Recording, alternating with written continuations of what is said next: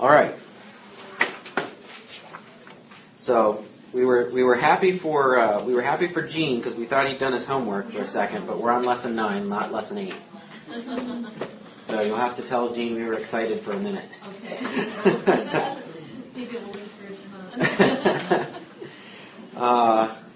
And we're talking, obviously, got kind of a 2-part lesson going on between this week and next week.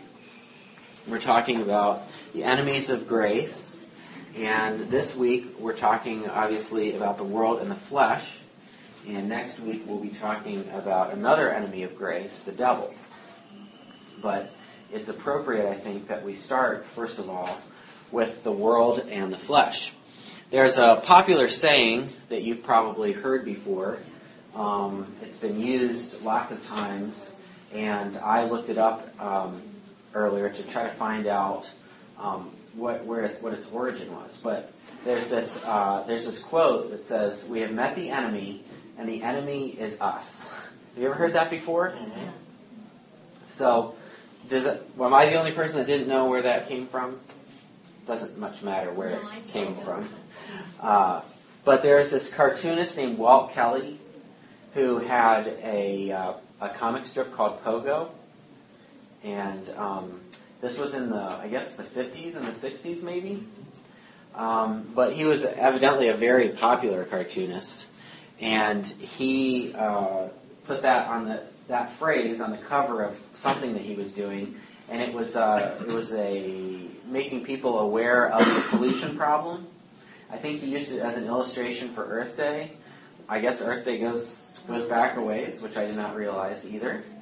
But it was something to say, if there's all this pollution going on, the problem isn't just other people. The enemy is us because we're polluting. And I thought that would be an appropriate way of kicking off the enemies of grace, because a lot of times we think, or I tend to think, in forces external to me that are making me do bad things. And I'm kind of like Flip Wilson, where he says the devil made me do it, and that's a really funny routine. But a lot of times that's what we think, if it wasn't for that devil, I wouldn't be doing any of these bad things that I'm doing. But the Bible actually teaches that part of the problem is us. And yes, there are temptations and things external to us that tempt us and lead us astray. But the problem is in our own hearts. Our hearts are still wicked in many ways, even as Christians. We've talked already in this series. We've talked about the battle between the flesh and the spirit. We have this new life in Christ, and yet we have this old sin nature that is in the process of being eradicated, slowly but surely being chipped away and removed. And ultimately, when we are either taken up to be with Christ or we die and go to be with the Lord, that process is going to be completed. The sin nature is going to be completely destroyed, and we are going to be like Christ. That's one of the goals of salvation, not just to save us from hell, but positively to make us like Jesus. And so eventually, every single one of us in here are going to be like Jesus. Even Dave. And Gene too. Yes. I know you got your recordings. But seriously, we look around and you know me, and you know that I'm a long way off from being like Jesus. A long way off. But it's going to happen. And so, but we have this sin nature that needs to be eradicated. What the Bible often refers to as the flesh. It's just another way of referring to our sin nature. So we're going to talk a little bit about these two enemies, about the world and the draw that it has for it, what worldliness is talking about, and then we're going to talk a little bit about the flesh. So let's start with the sound bites like we usually do. And let's look at number 2. It's entirely possible to live long periods of time without sinning. I heard a laugh. What would you say to that? Not true. Not true? Okay. Elaborate. Well, it's in the things we do and the things we don't do, and just like you said, it's interesting we're in this lesson today because I was thinking today, my flesh is being to some degree conquered, but my heart is so sick. Mm-hmm. You know, our motives are constantly getting the prod. You know, why did you do that? Right. I mean, that for that reason, and Mm-hmm. you know, and so I feel my fallenness. Yeah. How can you know? So yeah, I mean, we're the things we do and the things we don't do, the things we fail to do, and our heart motives. Mm-hmm. Yeah. Anyone have anything to add to that? Sue? I agree with that totally because, like, going to school for psychology, they basically, like, even just sitting in class and listening to what they're teaching you, you're sitting by, because they teach, like, you know, it's actually healthy to be promiscuous and sex and stuff like that. And it's really, even just going to school, it's around you, just hearing the things that people are saying. And it's everywhere. So. Right. Anyone else want to chime in? Give me your 2 cents on that. Well, there was a holiness movement that was taking place in the I don't know, maybe mid 1800s, early 1900s.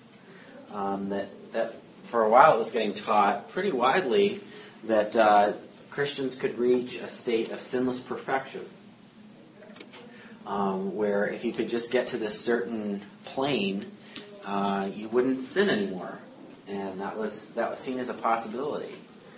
But Kim brings up a good point, and it's one I think that Pastor Ken has brought to our attention time and time again, is the fact that we don't just have sins of commission, sins that we do. You know, we think we don't cheat, we don't lie, we're not supposed to steal. You know, we've got those big things. But then there are all these sins of omission, things that we should have done. And so we've got verses that tell us that in whatever you eat or drink or whatever you do, you're supposed to do everything to the glory of God. Okay. That's a tough one, right? I mean, how much of, you know, if you bring it down to the level of motivations like Kim did, how many of our motivations are the glory of God in some of the things that we do? I mean, a lot of my motivations are purely selfish or prideful. Even in the good things that I do, you know. I mean, I do something good at church, and I think I hope somebody saw me do that, because they're going to be impressed. Okay, and hopefully my moment of transparency here isn't totally unique. But seriously, living for the glory of God. There are certain, treasure in Christ. All of these things are, on a motivational level, even the good things that we do are often motivated by selfish or prideful or manipulative, or you fill in the blank. They're filled in with those kind of motives. And as we have said, the closer we struggle with sin, the closer we get to God, the more I think it reveals in us our sinfulness.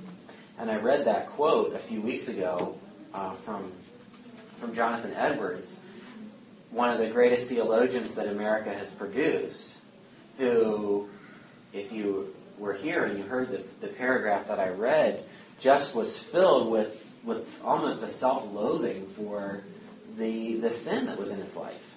And we think, if anybody has a chance to be doing good, it would be him. Or even looking at the biblical example, We've been looking at Romans 7 is one of the passages that we're looking at. And, we tend to and I tend to think of Paul, the Apostle Paul, as this super Christian person that, he didn't struggle with the things that I struggle with. I mean, somehow this guy's able to endure being stoned, and he's able to get back up and go back in the city. I mean, I don't think I could do that. He must have had something I don't have. And yet we see Paul in Romans chapter 7 saying all these good things that I want to do, I don't do. And it's this war. It's an all-out war going on. And just to bring a scripture verse to bear on this quote, 1 John 1:8 says, "If we claim to be without sin, we deceive ourselves, and the truth is not in us." The moment we start thinking, I've got my sin problems under control, is the moment we are deceived. And I'll tell you what, there have been things that I have thought were not temptations to me. And then I've got a couple years down the road, and I've been tempted by that. And I've come to realize that it's just the situation wasn't right. There are things I look at and think, I would never do that. But I don't trust my heart enough. I'm very capable of doing a wide range of sins. And if I think I am not, then I am self-deceived, as the Scripture says. What about the next one? No one could withstand the temptations I face. What would you say to that? We know that's wrong, so what would we say to try to help a person who says that? Or how do we help ourselves when we feel that? Christ-based. Okay.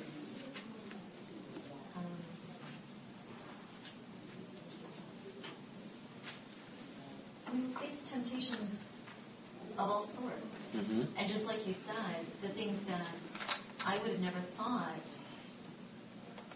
that I would have been tempted by given the right circumstances, I'm having a hard time with the question.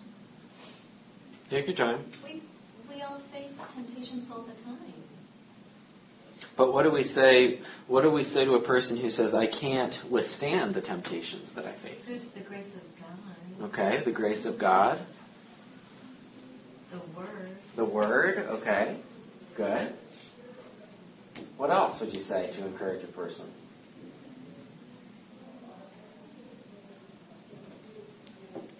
Don't let yourself get in those circumstances, really. Don't let yourself get in circumstances. Okay. Okay, so part of staying away from sin is avoiding circumstances where you're going to get in trouble. Okay. Yep, that's part of it. Miriam, you wanted to say something, I think. That's what I was That's saying. June stole it from you. June. All right, what else? I think all of those things are true. Romans 6, Paul, and it may sound kind of trite to say it, but basically, and to some extent, we don't have to because Christ already did. So if we live in the light of the fact that we will be sanctified, then that can help us in the day-to-day struggle with it, which Paul explained in Romans 6, of living in the light of the fact that we died with Christ, but we were also raised with Him. Okay. Yeah. So we've got the hope when we're in temptation. We've got the hope that the battle has already been won. We're actually victorious. And That being said, I don't do that. Okay, so we look forward to our future victory, right? We look at the example of Christ. Christ is an example for us of one who withstood temptation in a way that you and I have never had to withstand, and did so successfully. And we think, oh, well, he was Jesus; it was easy for him. But I don't think that's the case. In fact, I think, okay, you just being real with each other, you know what it's like to go back and forth in your mind about fill in the blank. And say, am I going to do this or not? And then you go, I'm not going to do it. Well, maybe I am. I shouldn't. I'm not going to do it. that I could. And you're just going back and forth, okay? And then you're like, whether you consciously think the thought or whatever, you go for it. Pressure is off. But Jesus, the pressure never leaves because he never gives in. And so have you felt the narrowing focus of temptation on you as it gets stronger and stronger and stronger, and you think to yourself, there's just absolutely no way I can't do this. I must do this. Yeah. Jesus felt that. And the pressure never let up because he never gave in. So we can be encouraged with the example of Christ and be encouraged that in that same passage that John was talking about in Romans 6, and it's funny that all throughout this course, we end up talking about the same things over and over and over again, but that's because there are no things other than the same things. We got to learn the same things. And we have to constantly be reminded that also in Romans, in chapter 6, 7, and 8, it talks about the power of sin being broken. Remember? The penalty of sin, eternal damnation and separation from God, the penalty is lifted. But we also have to remember that for those of us who are in Christ, the power of sin is broken. It doesn't seem that way at times. And that's why the Bible reminds us of it. Even though you think that you have no other option, you've got to do it. It's too strong, you can't bear it. You are compelled to do it. The Bible says, and Paul reminds us in Romans, that the power of sin is broken, and you don't have to be a slave to it. And that's huge. That's a huge hope for people who are struggling with various kinds of addictions. Obviously, there's a physical component to that has to be overcome. But whether they be addictions, and I'm using addictions broadly of various kinds because we've got people addicted to all kinds of things, those powers can be broken. And they generally aren't broken overnight, or over a week, or over a month. But they can be broken, and they are broken. And as John said, they are going to be ultimately broken. I mean, some of us are struggling with things now that we're going to get to our dying day and think, I would have thought I would have been done with this by now. Well, we're going to be done with it. We have hope because of that. 1 Corinthians 10:13 is a verse that I thought of in connection to this, which says, "No temptation has overtaken you except what is common to us all. And God is faithful. He will not let you be tempted beyond what you can bear. But when you are tempted, He will also provide a way out so that you can endure it." There is a way out, and there is a way to avoid temptation. If we go and we're going to live defeated lives in our struggles against sin, if we think from the beginning that it's hopeless. If out of the gate you already think, I can't, you're never going to progress. All right, let's look at a case study or two. I'll just read this quickly about Ian. After being saved out of a very immoral lifestyle, Ian wanted everything to be different. He carefully examined his life and decided that he was way too worldly. He now despises anything secular and listens only to Christian music, buys only from Christian companies, spends time with mostly Christian people, and reads only Christian literature. He also decided to sell his car, an expensive European import, because he believed that it was too worldly and not a car that Jesus would drive. Even though Jesus couldn't have driven a car. Ian even accepted a demotion in a career that had been excellent up to that point so that he could have more time with his family. He believes it would be wrong to make more money, especially at the cost of family time, since he already has plenty for his family to live comfortably. Obviously, Ian sincerely wants to avoid worldliness. Would you say that he is balanced in his view of the world? Or would you say he's imbalanced? Why or why not? So as with everything, there's good and bad. So tell me the good and tell me the bad. It's not necessarily a bad thing to want to rid your life of stumbling blocks, temptations, things like that. Okay, right. It's not a bad thing to do that. Not a bad thing at all.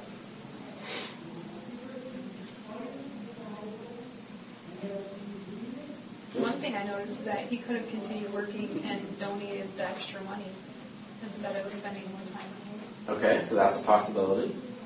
Okay. What else?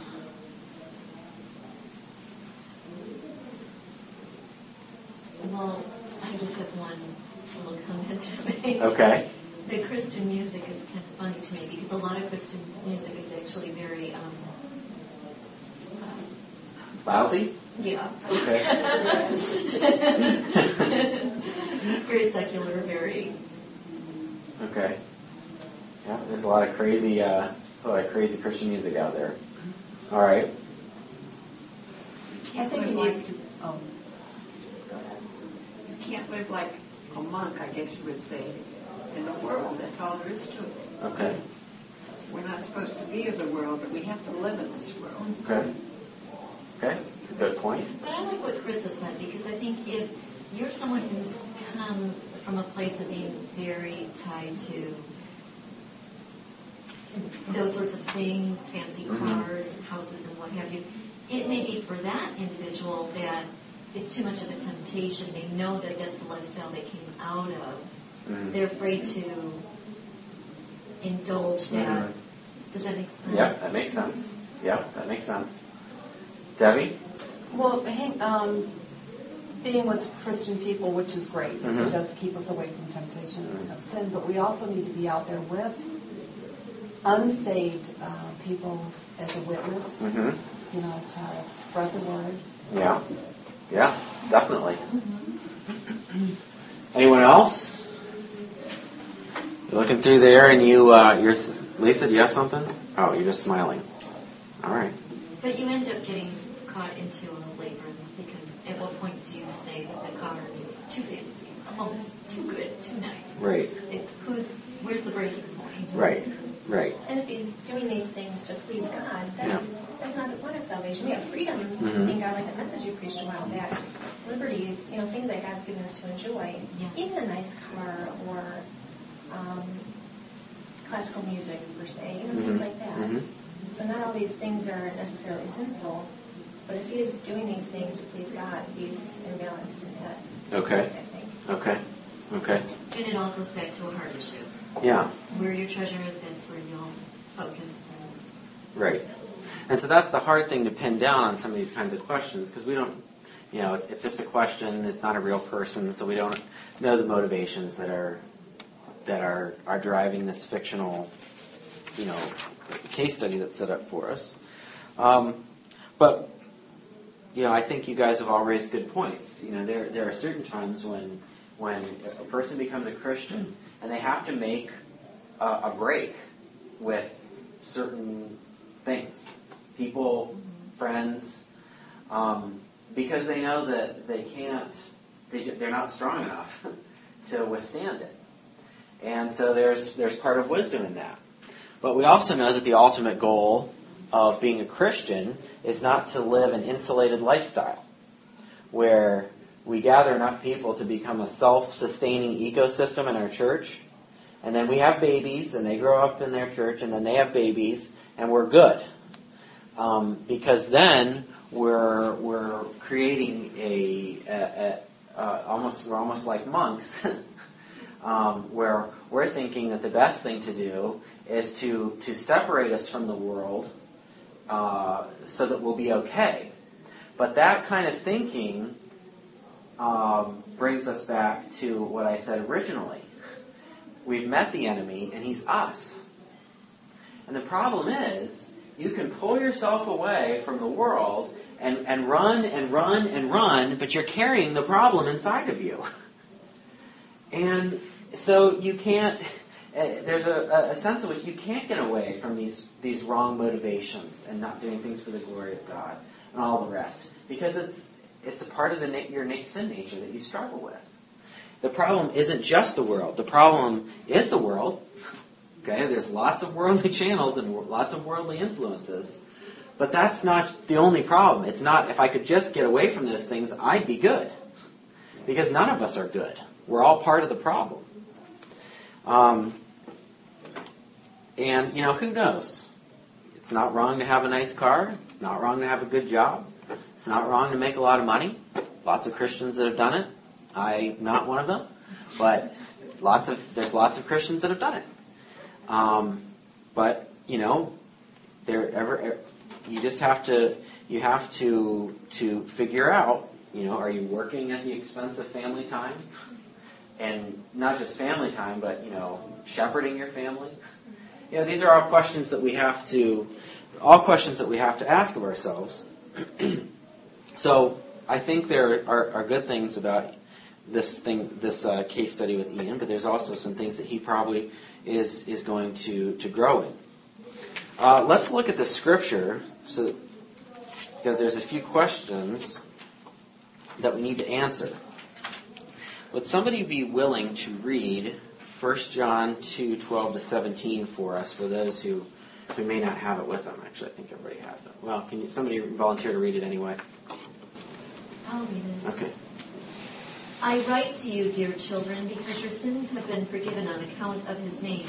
I write to you, fathers, because you have known him who is from the beginning. I write to you, young men, because you have overcome the evil one. I write to you, dear children, because you have known the Father. I write to you, fathers, because you have known him who is from the beginning. I write to you, young men, because you are strong, and the word of God lives in you, and you have overcome the evil one. Do not love the world or anything in the world. If anyone loves the world, the love of the Father is not in him. For everything in the world, the cravings of sinful man, the lust of his eyes, and the boasting of what he has and does, comes not from the Father, but from the world. The world and its desires pass away, but the man who does the will of God lives forever. Thank you. All right, so I'll just read this paragraph. John is assuring his readers of their relationship with God through Christ. As he affirms their spiritual growth, he mentions what many refer to as the trinity of enemies to our Christian lives: the devil, or the evil one, the world, and our flesh. These enemies are often referred to in the Bible, but as John points out in verse 17, we can be encouraged that we will ultimately gain victory over them. So turning over to the next page, what do you think John means by the phrase, "You have overcome the evil one," in verses 13 and 14? What do you think he means by that?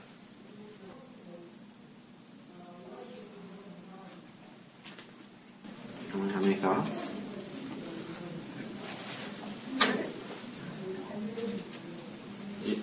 Because Christ lives in us. Okay. We can overcome. Okay. Okay, Carissa, do you want to add to that? I didn't look it up or anything. I should have, because I don't understand that quote. But I was kind of thinking maybe what John said about future victory, possibly, and we're not in bondage to sin anymore. Yeah.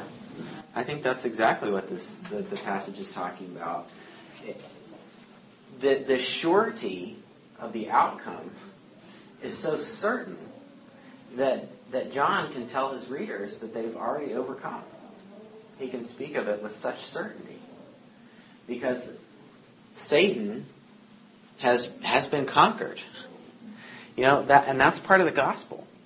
Part of the promise in the very beginning of Genesis, the very beginning of the Bible, is that someone is coming who is going to crush the serpent's head. And that was done at the cross.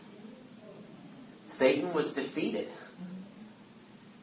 And while he is free right now, and seemingly in control and in the driver's seat, he's been defeated, and he's ultimately going to be put away and locked in the lake of fire. And this goes back to the fact that we as Christians have been united with Christ. Again, going back to what John said in Romans chapter 6. The Bible teaches that we've been united with Christ.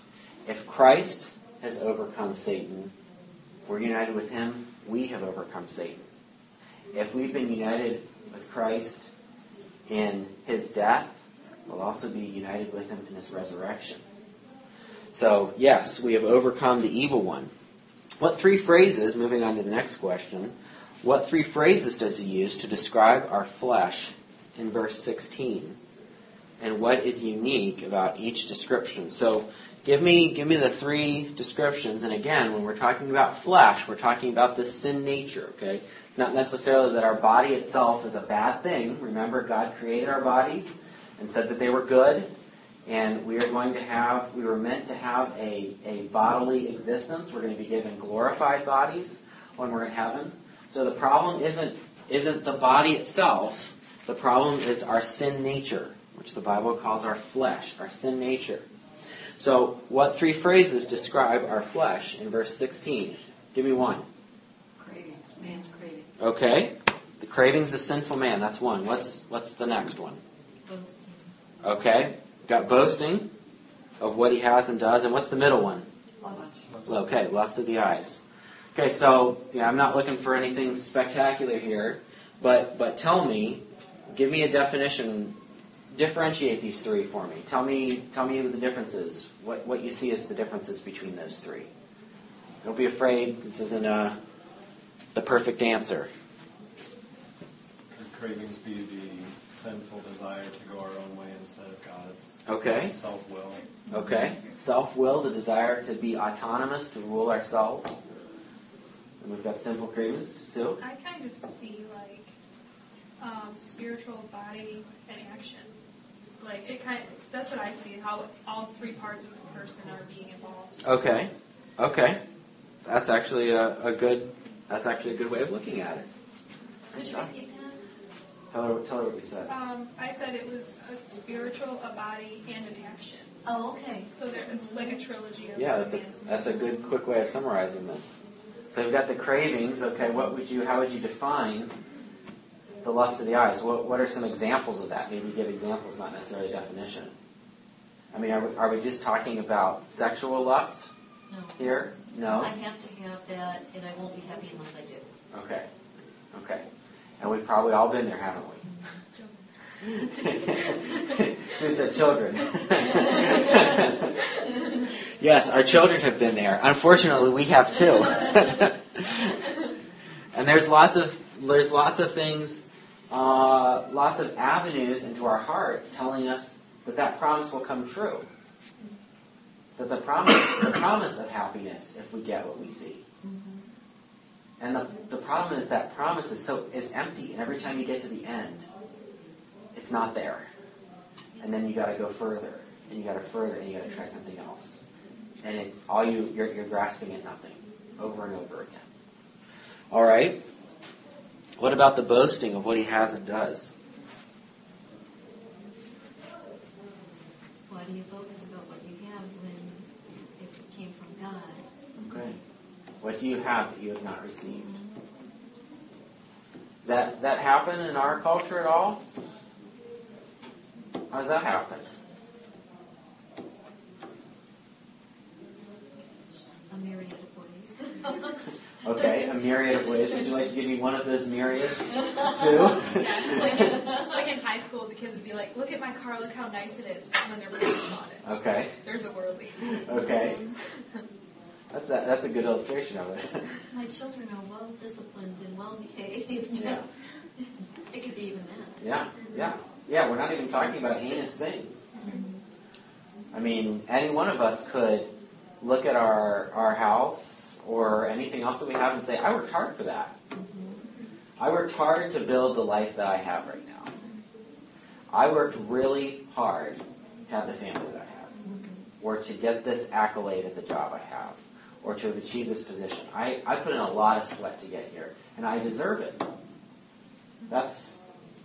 That is, you can do that, and you can be as far away from the typical worldly things as possible, and you can be worldly to the core. Because you're saying, I made it happen for myself. And that's what you've got to do. You got to make it happen. I mean, have you ever heard people say that? You just got to make it happen for yourself.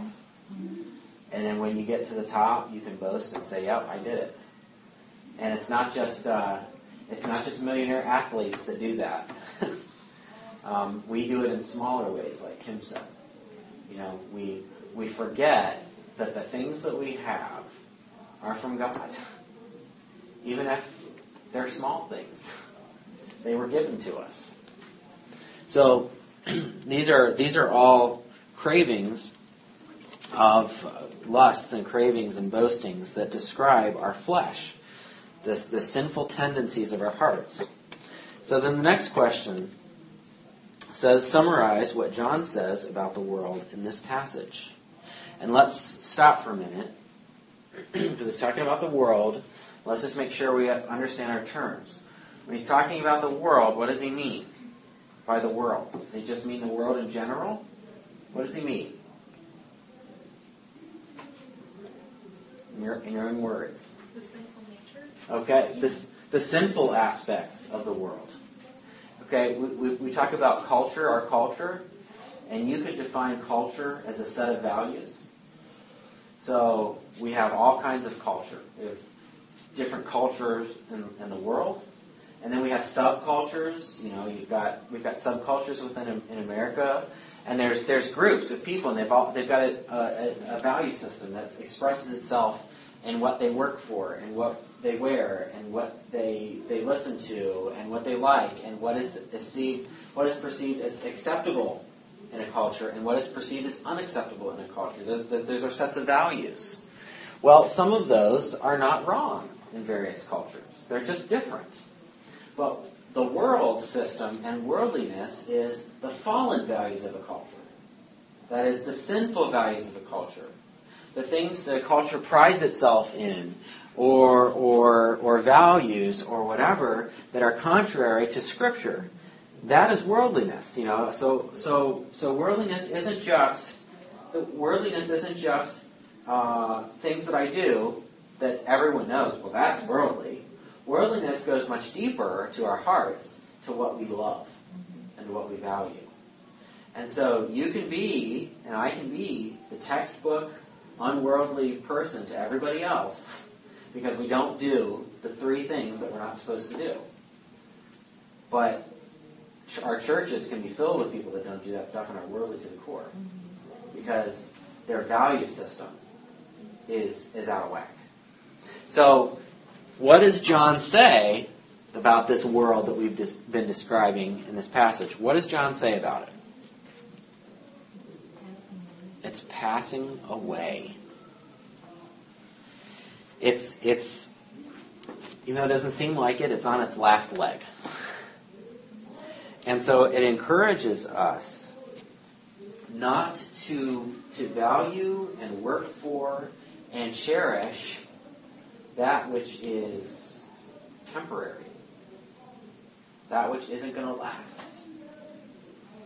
And we can do that. We can see certain things or desire certain things or boast about certain things, and we think they are giving us fulfillment.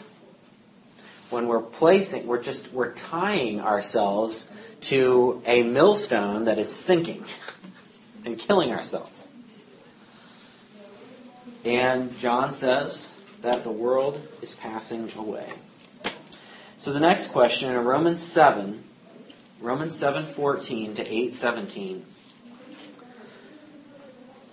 How does Paul say that we should deal with the flesh? And because we don't have a lot of time left, you can start in you can start in chapter 8.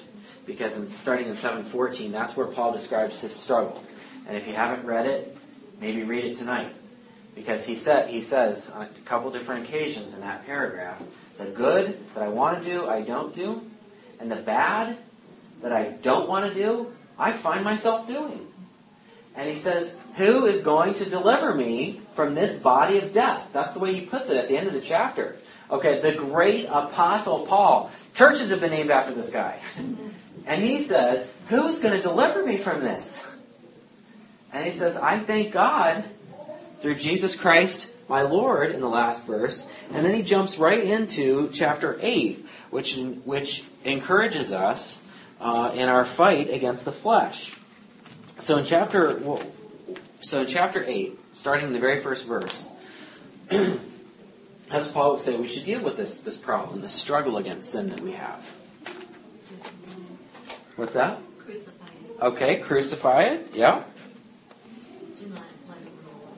Don't let it rule. Okay. Good. What else does he say? Live according to the Spirit. Okay. Live according to the Spirit. Good. Good. What else? Put to death the misdeeds of the body. Okay. Kim's on a roll.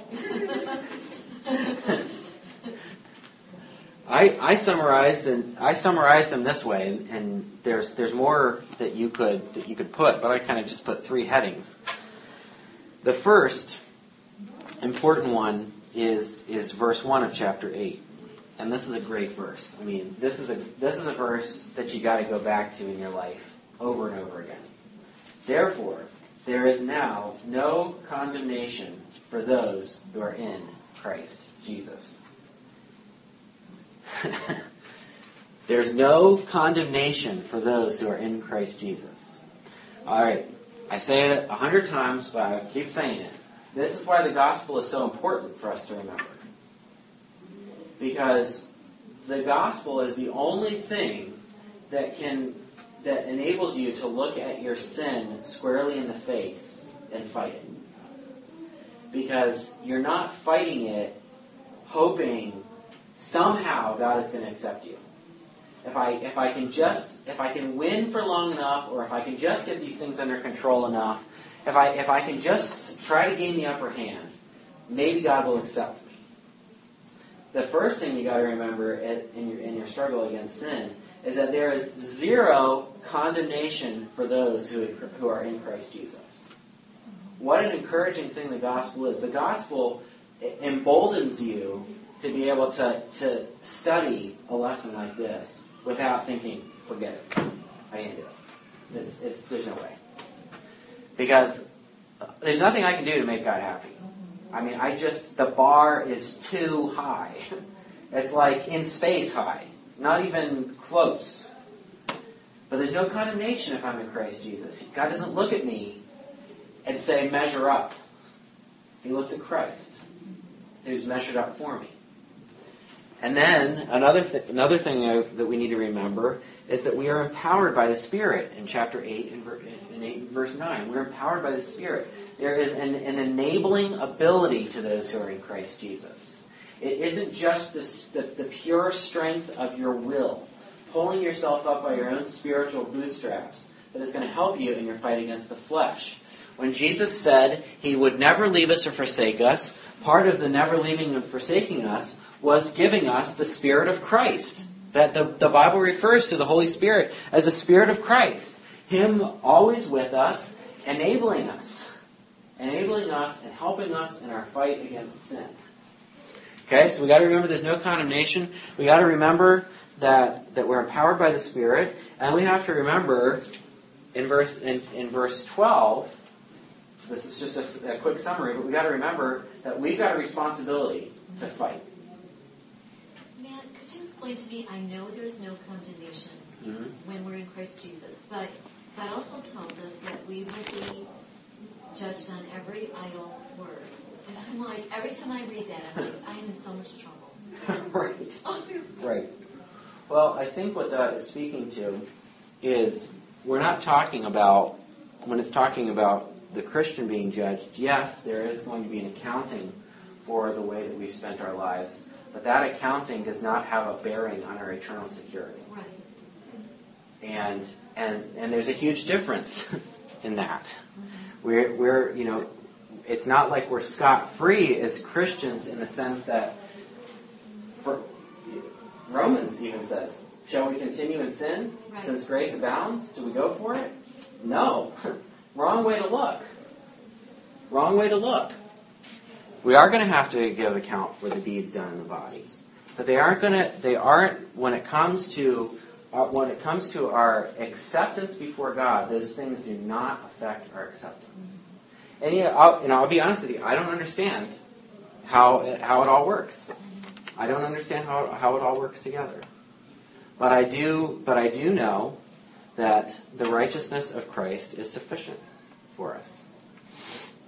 Well, let me read a quote to you. It's short. That's how short it is. Promise. This is from a guy named John Owen. He had a great last name. But he says, do you mortify? And that means put to death. Do you mortify? Do you make it your daily work? Be always at it whilst you live. This guy lived a long time ago, so that's why he wrote like this. Be always at it whilst you live. Cease not a day from this work. Be killing sin, or it will be killing you. And his reminder is good, because there is the element of the flesh that's just a dogfight. And there's no other way around it. And so it means there's going to be battle scars, and there's going to be losses, and there's going to be casualties, but we've got to fight. And we fight knowing that the victory is already secure in Christ. All right, let's pray. Lord, thank you that we could be together, and I thank you that though we struggle against sin, our future is secure in you, and that you are working in us the character of Jesus. I pray that you would help each of us to follow Jesus and to fight the fight against sin this week, knowing that you are enabling us. I pray this in Jesus' name. Amen.